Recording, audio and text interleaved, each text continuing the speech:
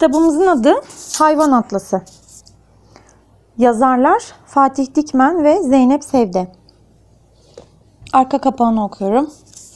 Kongo'dan pijamalı okapiler, Rusya'dan uçan sincaplar, Endonezya'dan komodo ejderleri, Japonya'dan hamam keyfi yapan makaklar, Peru'dan en değerli şeyi kakası olan sümsük kuşları, Kolombiya'dan zehri 2 fil öldürebilen altın kurbağalar, Kamerun'dan öfkelenince esneyen su aygırları, Avusturya'dan dans ederek avlanan gelincikler, 52 ülkeden 52 ilginç canlı hayvan atlasında. Şimdi bir tanesini okuyoruz. Öfkelenince esneyen dev, su aygırı. Su aygırı, fil, manda veya gergedan gibi dev cüsseli hayvanlardandır. Ama diğerlerinden en önemli farkı suyu çok sevmesi ve suyun içinde yaşamasıdır. Neredeyse günün 16 saatini, yani 3'te 2'sini göl veya ırmak gibi tatlı suların içinde geçirir ve böylece kavurucu Afrika güneşinden korunur. Güneş battığında otlamak için karaya çıkar. Her gün ortalama 10 kilometre yol yürüyüp neredeyse 40-60 kilo arasında ot tüketir. Su aygırının vücudu suyun içindeki yaşamına çok uygundur. Kılsız ve kısa ayaklı olduğu için vücudunun büyük kısmını suyun içinde uzun süre tutabilir. Suyun içerisinde uzun süre durabilmesinin sebebi neymiş? Ayaklarının kısa olması. Ayaklarının kısa ve kılsız olmasıymış. Su aygırları çok esner. Ama esnemeleri uykusu geldiği için ya da sıkıldıkları için değildir. Neden esniyorlarmış? Hatırlıyor musun? Kızdıkları için. Kızdıkları için mi? Kendi alanlarına başkalarının girmesine çok kızar ve esneyerek, dişlerini göstererek düşmanlarını tehdit eder. Doğruymuş gerçekten. Kızdığı için esniyormuş. Su aygırı aynı zamanda hipopotam olarak biliniyor. Her ne kadar iyi yüzücü olsalar da genelde suyun içinde yürümeyi tercih ederler. Su aygırı suyun altında kaç dakika nefessiz kalıyormuş? 5. 5 dakika nefessiz kalabiliyormuş. Bir su aygırı yavrusu ortalama kaç kilo doğuyormuş? 45. Ve en çok bulundukları ülke Kamerun. Kameruna yapıştırdık. Kamerun'u evet haritamızda yapıştırdık. Bu kitabın yanında bir tane de harita hediye ediliyor. Şimdi diğer hayvana geçelim. Eyüp, hangi hayvan? Oku bakalım. Kükreyen tembel Tembel. kedi. Kükreyen tembel kedi. Kükreyen tembel kedi. Aslan. Aslan. Aslan filmi.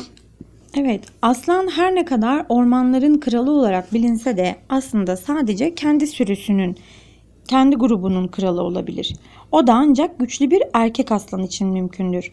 Bunun dışında bir aslanın ne orman kralı ne de kendi grubunun kralı olmakla bir ilgisi olmaz. Hatta Afrika'daki aslanların ormanları sevdiği bile söylenemez. Genelde düz otlaklarda yaşar ve buralardaki antilopları, zebraları, ceylanları ve mandaları avlayarak beslenirler. Aslanlar kedigiller içinde en büyük türlerden biridir. Her ne kadar sürünün lideri bir erkek olsa da avı dişi aslan yakalar. Önce lider kendi payını alır, arta kalanlar ise diğer sürü üyeleri arasında paylaşılır. Yani avı kim yakalıyormuş? Anne. Anne aslan. Anne aslan avı yakaladıktan sonra ilk olarak yemeye kim başlıyormuş? Erkek aslan. Grubun lideri olan erkek aslan. Ondan sonra diğerleri yiyormuş. Erkek aslanları farklı kılan şey sadece liderlik değildir. Erkeklerin en belirgin özelliği yeleleri ve kükremeleridir. Diğer hiçbir büyük kedi türünde yele veya kükreme yoktur. Aslanlar tembellik yapmayı çok severler. Günün büyük bir kısmını, gün 24 saat değil mi? Aslanlar kaç saat uyuyordu? 20 saat. Uyuyarak geçirirler. Koalalar gibi.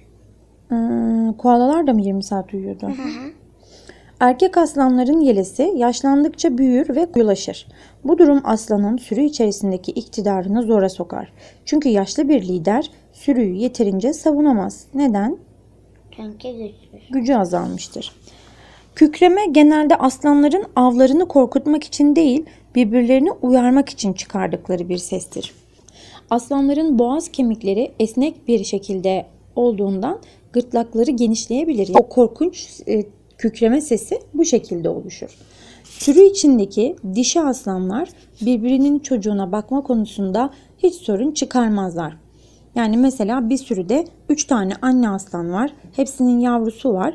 Bu aslan öbürünün yavrusuna da bakabiliyormuş. Neden? Çünkü birisi ava giderken bugün ben gideyim siz çocuklara bakın diyor. Evet, öyle yapıyorlar demek ki. Aslanlar ortalama 16 yıl yaşarlar ve en çok hangi ülkede bulunurlar Ömer? Kenya. Kenya'da yaşıyorlarmış en çok. Ve diğer bir sevdiğimiz hayvan. Okapi. Okapi. Utangaç bir gurme. Gurme ne demekti?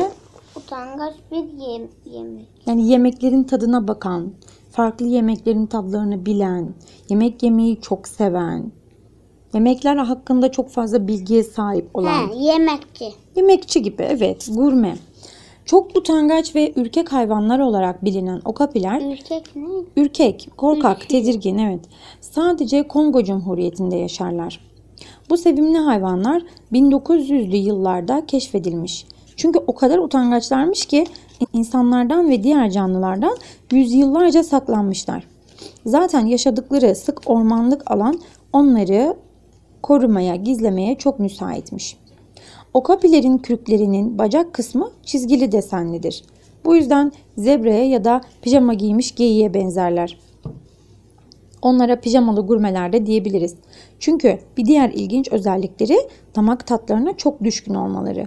Sevdikleri meyveyi bulabilmek için 1 kilometrelik alanda durmadan gezebilirler.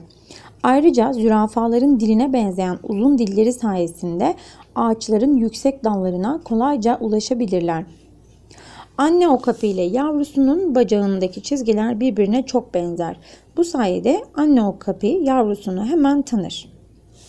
Dişi okapiler erkek okapilerden daha uzun ve daha incedir. Okapi bacaklarındaki zebra şeritleri sayesinde düşmanlarından rahatça saklanabilir. Çünkü bu çizgiler ona kamuflaj özelliği kazandırır. Kamuflaj ne demekti? Saklanma. Saklanmak için bir özellik. Okapiler insanların duyamayacağı çok düşük sesleri bile duyabilirler. İşitme yönleri çok güçlüdür. Okapinin 2 gözü aynı anda farklı tarafa bakabilir. Okapilerin biri kuşu. evet, okapilerin tam kaç tane midesi var? 4. 4 tane midesi var. Demek bu yüzden yemeği çok seviyorlar. 4 mide ancak doluyor tabii. Sessiz ve sakin bir hayat süren okapilerin en büyük zevki seyahat etmektir. Bir seyyah gibi sürekli gezerler. Seyyah ne demek? Seyahatçi. Seyahatçi, sürekli gezen, gezgin. En çok nerede yaşıyorlardı? Başta söylemişti. Kongo Kongo Cumhuriyeti'nde